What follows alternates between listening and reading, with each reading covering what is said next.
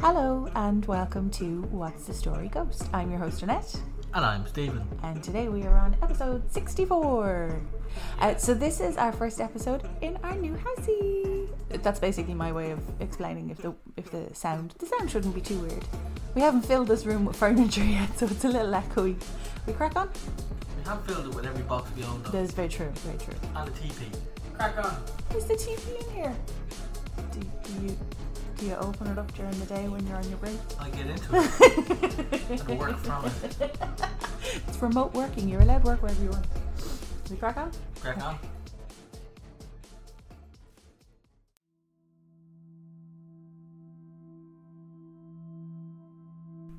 Everyone has a bedtime routine, whether they know it or not, whether it's intentional or not.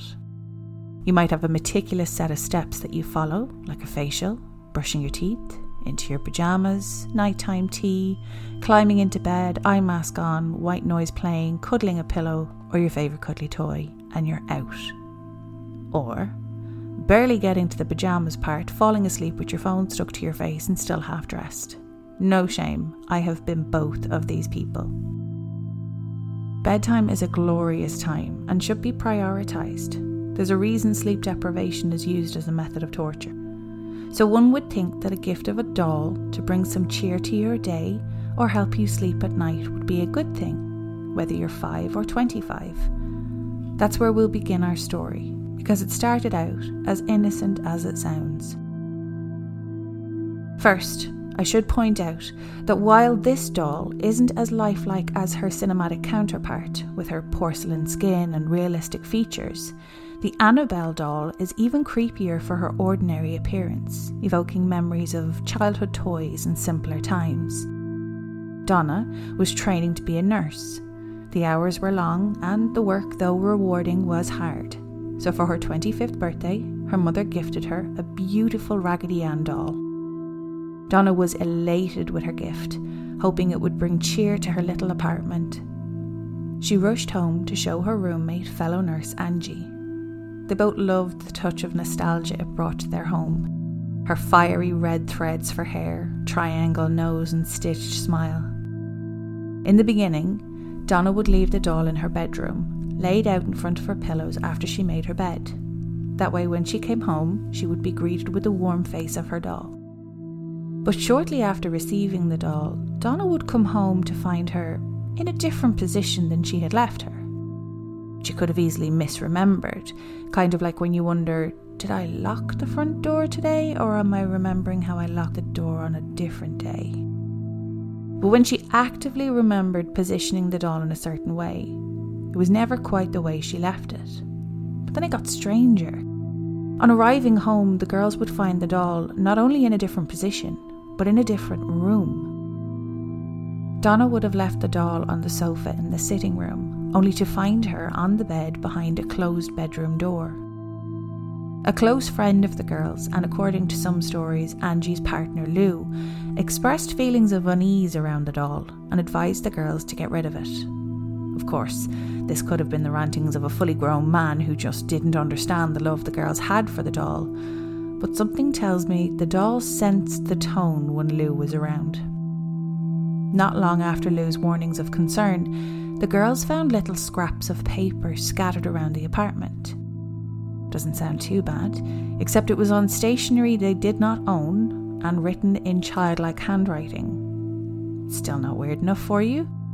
The little scraps of paper were said to have "Help Us" written on some and "Help Lou" written on the others. Now, if I'm being honest, personally, I would have gotten rid of the doll about 3 creepy things ago, but the girls decided to go a different route altogether and contact a medium. This was after the girls found what looked like blood on the doll's hands and chest, and if I'm being truthful, I don't blame them. I would have been curious to say the least. The medium held a séance with the girls and the doll, and through it discovered that living in the doll was the spirit of a 7-year-old girl named Annabelle. And here we get Annabelle's name. There are different accounts of the story, of course, but some say that Annabelle's body was found in a field. The field where Donna and Angie's apartment complex was later built. According to the spirit of Annabelle, Donna and Angie made her feel loved and she wanted to stay with them. So they did what any sane lady would do and bought her new clothes and doted on her like she was theirs. Meanwhile, having all his warnings ignored, Lou was having a hard time with this new information. He wasn't willing to accept that the doll's intentions were good. One night, Lou woke up from a particularly bad dream to a nasty little spell of sleep paralysis. His eyes darted across the room and suddenly fixed on something that he could kind of see by his feet. He couldn't quite make out what it was until it began to slowly climb up his legs, from his feet to his chest. It was Annabelle. He felt her plush little hands grip his neck tighter and tighter as she began to strangle him until he passed out. On waking the following morning, Lou was sure it wasn't a dream. It felt too real. The following day, Lou called over to Donna and Angie's as he and Angie were taking a road trip together. While Angie was gathering her things, they both heard loud noises coming from Donna's room, as if two people were engaged in a vicious struggle. When they opened Donna's door, Lou found no signs of anyone having been in the room, just Annabelle, sitting in the middle of the room as if she had been tossed on the floor. Lou made his way to the doll to put her back on the bed, but before he could reach her, he doubled over in pain. While he clutched his chest, he saw his shirt was now soaked in blood. He ripped open his shirt in a panic and was frozen in fear when he saw claw scratches in the mark of the beast. For anyone who doesn't know what that looks like, his chest looked like advertising space for Monster energy drinks. The most shocking part is, the claw marks were said to have healed almost immediately, and by the second day, you would never have known he was hurt at all. At this point, Donna had had enough. I mean, again, I would have been done 5 crazy things ago, but what do I know? She decided to call a priest, and after hearing her predicament, he contacted a higher-ranking priest, who then contacted the infamous Ed and Lorraine Warren. Ed and Lorraine had established the New England Society for Psychic Research back in 1952, and according to their findings, the doll wasn't possessed by a spirit at all, as spirits do not possess inanimate objects. The doll was actually being manipulated by a demonic spirit, which was using the doll as a tether until it was able to possess a human host. According to Ed and Lorraine, the demon was only a few weeks away from completing its possession. Aside from the obvious downsides of a homicidal doll, the complete infestation would have likely ended up with the deaths of Donna, Angie and Lou. Ed and Lorraine asked a priest to perform an exorcist blessing on the girls' home, and the Warrens were asked to take the doll with them away from the girls. The journey back to the Warren home was not an enjoyable drive. Ed is said to have nearly lost control of the car on several occasions as the car kept swerving on the road and the brakes would fail. When Ed had had enough, he did the sign of the cross with a vial of holy water in front of Annabelle, just so that they could complete the journey home somewhat safely. When the Warrens founded the New England Society for Psychic Research, they began to gather an ever-expanding collection of knickknacks and artefacts that had been touched by evil. And where did they keep it? In the basement of their home, of course. But to be fair, this was better than the original plan, where the doll was placed in Ed's study, and she reportedly levitated and moved about the house. Even when they moved her to one of the outer buildings of their home, the doll would still turn up inside the house later on. Finally, the Warrens decided it was safest to lock Annabelle up for good. A specially made case of glass and wood was constructed for the Warrens, which was inscribed with the Lord's Prayer and St. Michael's Prayer. For the remainder of his life, Ed would periodically say a binding prayer over the case, ensuring the sinister spirit living within the doll remained contained. Since being locked up, Annabella the Doll hasn't moved again, but it's alleged that her spirit still manages to find ways to reach those outside of her case. A visiting priest, Father Jason Bradford, picked up Annabelle and discounted her demonic abilities. Ed warned the priest about mocking the doll and her power, but the young priest laughed it off and mockingly said, "You're just a rag doll, Annabelle. You can't hurt anyone." He didn't put any stock in the warnings. Why would he?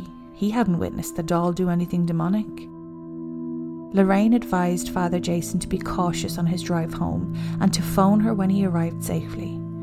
He did call, but not to confirm his safe arrival. On his journey home, Father Jason was involved in a near-fatal crash that totaled his car. He claimed to have seen Annabelle in his rearview mirror just before the accident. But this wasn't the only motor accident suspiciously linked to an encounter with the rag doll. One visitor to the Warrens Museum reportedly banged on the doll's case, taunting and mocking her, telling her to prove she was haunted by scratching him. Ed, not finding this display at all amusing, asked the man and his girlfriend to leave. They got on his motorbike and continued their journey. But later his girlfriend would tell Lorraine that one minute they were talking and laughing about how silly the doll was, and the next thing he lost control of his bike, crashed into a tree, killing him instantly. Now, I don't know how I feel about dolls being manipulated by demons, even though this is the second episode in which we have covered dolls. We already covered Robert the Doll. But I have what the Irish like to refer as a bit of basic cop-on, meaning I'm not stupid enough to mock or tempt fate. For the same reason people don't step inside a fairy ring even if they've previously denied believing in fairies.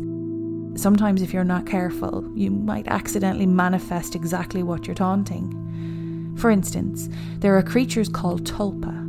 According to Wiktionary, these are magical creatures that attain corporeal reality, having been originally merely imaginary. Or another way to explain, is a type of thought form capable of independent action with a persistent personality and identity. A kind of modern imaginary friend. There's an episode or two of these in the Supernatural series where people had such strong feelings about or believed in something so much that it manifested into reality. To those who were silly enough to mock Annabelle, it could be that they were followed home by something they manifested, fueled by the demonic force inside of Annabelle. I'd rather not find out. What do you think of that story? That was a cool story. Dolls are just freaky. Yeah. And you know what though? In the movies, like she's porcelain and she looks really, really creepy. What's the movie called? Annabelle? It's the Conjuring franchise, and then Annabelle is one of the movies. I'll show you the difference between the dolls because it's. Hang on 2 seconds. So that's the doll in the movie. Yeah. And that's the real doll. But I actually think the real doll is even more creepy because she just looks pure innocent, and yet all these things happened around her. Now, again, whether they're true or not, I don't know. But I'm not going to stand there and tap on her case and go, "Show us what you can do." Like you don't tempt fate like that. You don't annoy it. But yeah, dolls creep me out. Well, looking at that one, it's pretty scary. I'm scared. The real one or the movie one? Both of them. Yeah.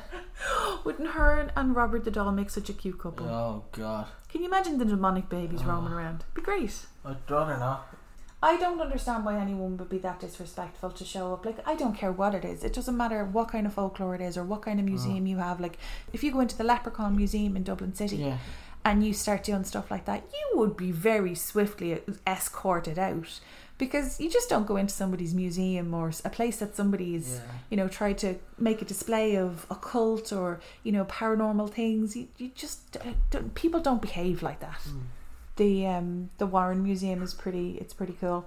They have a very eclectic collection. It's not just one, or it's like you've got your typical Ouija boards, and then you've got some paintings that look a little bit too red for my liking. What did you use for that? What's the word you use? Crimson. But they've also got like an alleged vampire's coffin, a child's tombstone that's used as a satanic altar, death curses, demon masks, psychic photographs. Like, there's tons of stuff. It's a very eclectic collection, but I can only imagine the amount of energy that probably comes from that place. It is actually closed now that I think about it. I think the two of them have since passed. So we won't be taking a trip there. No, because we totally would have, because we're brave. Have you any characters for me? Couple. Oh! See what show I've been watching recently. So for Donna. Yeah. Oh god damn, we're right as a pond. So for Donna. Yes. Is Laura Prepon. She plays a character called Donna Pinciotti. Redhead. Angie. Wait, is this Grey's Anatomy? Because otherwise I'm No. not guessing the right people. No. Oh, okay. I was guessing the one who went on to private practice. What have you been watching? Oh yeah, and then Mila Kunis, As. Angie. Okay, very good. Okay, do you know what show I'm talking about? I haven't got a clue yet. Okay. Are you watching that 70s show Yes. again? Okay. And Lou Topher Grace, who is Eric Foreman. Very good. Okay, and then Ed Kurtwood. Wait, hang on. You put Mila Kunis with the... did they ever have a thing? I don't think they have a thing. I like the way you put the two people there that aren't actually together, because now I have pictures in my head and I actually think they make a really cute couple. Go on. Ed by Kurtwood Smith, who played Red Foreman. Yes. And Lorraine, played by Deborah Jo Rupp, who played Kitty Foreman. Yes. And they're all they have. She was also in WandaVision. Kitty was? Yeah, she played a really cool part in that. She was the very early on episodes because it looked like a show from the 50s or the 60s. No, she was the wife of the boss. The boss. Yeah. And she was all like, "Oh, come on, Phil," or whatever his name was, because he was like in the middle of choking. He was actively unaliving, and she was like, "You're okay, everything's fine." And I'm like, "Can someone go and give the man a pat on the back, please?" That's a really good cast. I know I gave you loads of characters. Sometimes it's good when there's only like a few, and then sometimes when you've been watching something, I love seeing who you put together. Who's your woman? I don't know. Who? Bette Midler. No, I keep going with Bette Midler, but it's not. Betty White? No. Okay. You know who? Kathy Bates. This particular movie is going to be directed. Stop laughing. Oh my god, she can be Annabelle. Kathy Bates is going to be the voice of Annabelle. Yes. Yeah. I think she could definitely pull it off. I didn't really fall down a rabbit hole that I can actually give you facts or information about. I did kind of come across something kind of icky, because remember I said to you during the week I changed my mind about 6 times about what episode I wanted to cover. I was looking at doing another Tower of London episode, to do another ghost. Remember we did the Anne Boleyn? Oh, very good, yeah. And I was looking at the story of the two princes. Very, very sad story. Really, really kind of hard to tell what's true and what's not true, because there's... I'll come back to it. But while I was doing research on that, I found out there is a mortuary underneath Tower Bridge. Now I know a lot of people think London Bridge is Tower Bridge. It's not the same. London Bridge is actually quite boring looking in comparison. Tower Bridge is the one with the two towers. They're very pretty. They're very castle looking. Nice. Yeah. Underneath one of those towers there's a mortuary, because I'm getting the impression that a lot of people just died in London and somehow their bodies would wind up in the Thames. And there was this... So underneath the pillar there's a hole, or there's an alleyway that goes through, and because of the way the alleyway went and the flow of the water, all of these bodies would just flow up into this little gap underneath the tower, and they had to build a mortuary there so that every time a body washed up they could pull it in and identify it. But a really gross the fact is, all of London is done out, not all of London, but that particular part of London is done out heavily in cobblestones, and they all have gaps in between them. You probably don't know this because you don't wear heels, but like, do you know the kind of cobble block that's really difficult to walk on because there's no but there's nothing in between the cobbles. Under that bridge is all done out in white tile. And I was like, well, why would it be so different? That's quite expensive. And it turns out it's because it's easier to clean. Because if they didn't get to the bodies quick enough, you know, your self-decomposing bodies tend to explode. Oh, yum. And it was easier to clean. And I was like, that is totally gross and absolutely fascinating. So that's the rabbit hole I fell down. It's not really something that's like individual facts, but I just thought it was really cool because... And there's just such a dark and seedy underbelly to London that I didn't know about. I just thought it was really cool because the amount of people that walk across it, or the gigantic line of people waiting to get into have a look around the towers, or on the way to the Tower of London, and they just walk past it and they don't know what they're walking over. I just thought it was really, really cool. So have you any questions for me? No. All good? Yeah. Did I spook you enough? Yes. Ah, yay! I love when I give you a spook. We finish it there? Go for it. Say words. So thank you so much for listening to today's episode. If you would like to contact us, our socials are whatsthestoryghost@gmail.com by email and whatsthestoryghost on Instagram. I will put all the links that I've used today in the description. Oh, and Happy New Year! I know it's like the 25th of January, but Happy Christmas and Happy New Year. If you're like me, you're still writing 2022, scribbling out, I'm writing 2023. So those are all my words. Oh, exit jingle? Exit jingle. Hanging out. Oh yeah, okay. Down the street. Bye. I didn't know what you were going for. And Forgot then I was about like, that. I actually forgot that I'm not supposed to sing the exit jingle.